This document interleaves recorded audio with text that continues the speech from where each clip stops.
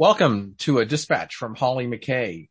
Today we're going to talk about some of the articles that Holly has written in the last few days and let Holly add additional commentary to them. Good afternoon, Holly. Hi. Good. How are you doing today? I'm well, thank you. Oh, good. Hey, let's start by talking about the first of these articles. You wrote an article about people having to leave their children behind and fleeing in terror and people with relatives in Russia that don't actually believe what's going on the ground and preferring to believe Russian propaganda inside their country. Tell us a little about that. Yeah, and I think that's really one of the common threads that I found where people, pretty much everybody you talk to says that they have friends or colleagues or acquaintances in Russia. And that, their house may be being shelled or they've been shot, and yet the relatives or friends and family, they just simply do not believe them.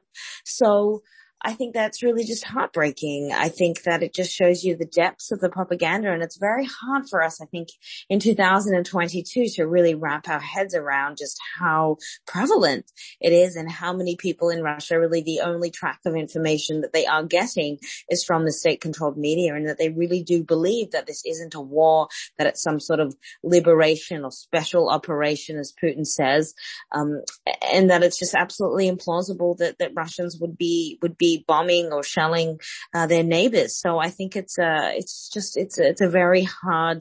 hard pill to swallow. And even in my own experience and in sort of communicating with a few Russians that don't live in Russia anymore, and even some of them were asking me things like, are you sure that it's the Russians bombing? Because I've heard that it's locals paying for these cities to be bombed, and just things like that. And these are people with access to all the information. So it really is something that is concerning. Yeah, I've heard the same. And, there is a contingent of people around the world that, pay heed to the Russian state media's messages and echo them. It's a degree of brainwashing that, is a very important thing to keep track of. On the families that had to leave children behind.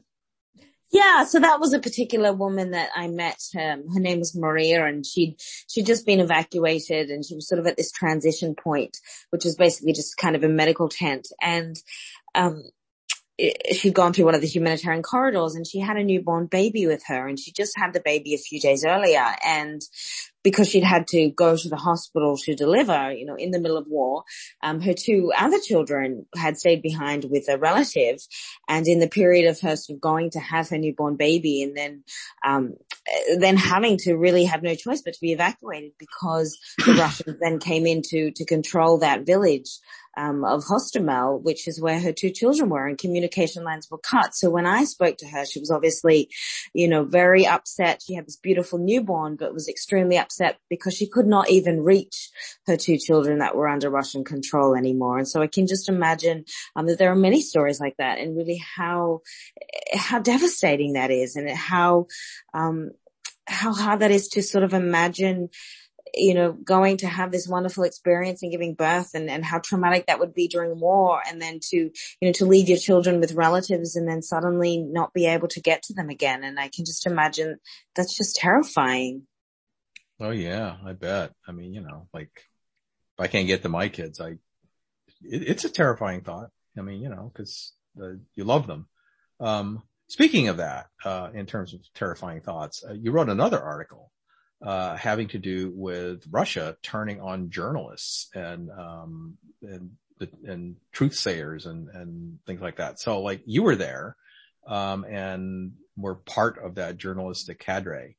So tell us a little bit about, like what's going on with that and why you wrote this article. I think in the time that we were there, you definitely see, by, international law, by Geneva Convention, and not that Russia obeys to that at all, but obviously journalists are considered to be non-combatants.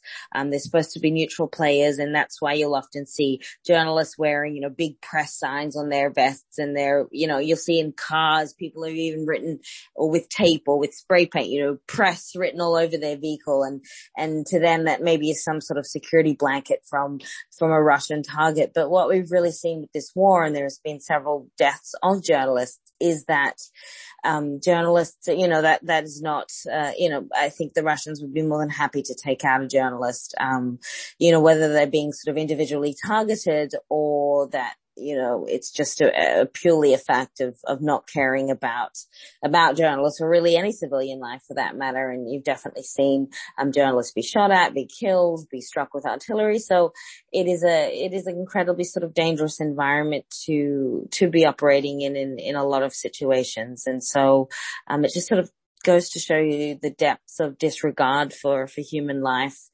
in many forms. And I think, when truth tellers are kind of out there trying to, put a human face on this war, it's within Russia's kind of favor to take them out. I mean, they don't want, any extra negative publicity than they need. So it's just, it's sort of a sad reality of kind of what the war has become.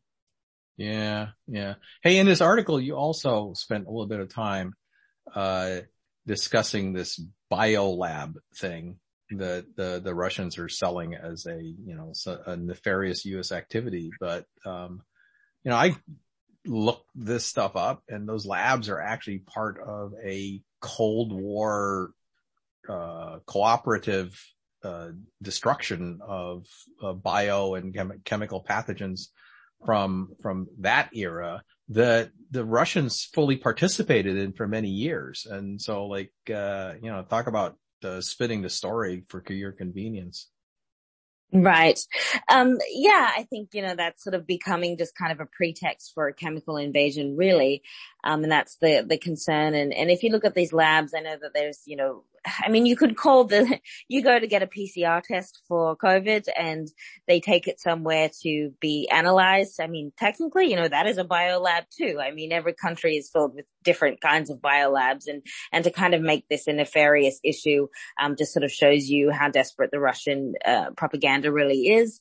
And, unfortunately that appears to be kind of being used as some sort of pretext, of what people say could potentially be a chemical attack, and that would obviously change the dynamics of the war a lot. And then Russia then has sort of the grounds and the pretext to then blame whatever happens on saying this is part of the US did this, or the Ukrainians did this, or this was part of the biolab, or things like that we sort of see a lot, is how the Russian machine kind of works. It tries to set in motion excuses prior to launching some of these attacks. So, it is a cause for concern, but as much as I've looked into this issue, it's a whole lot of nonsense.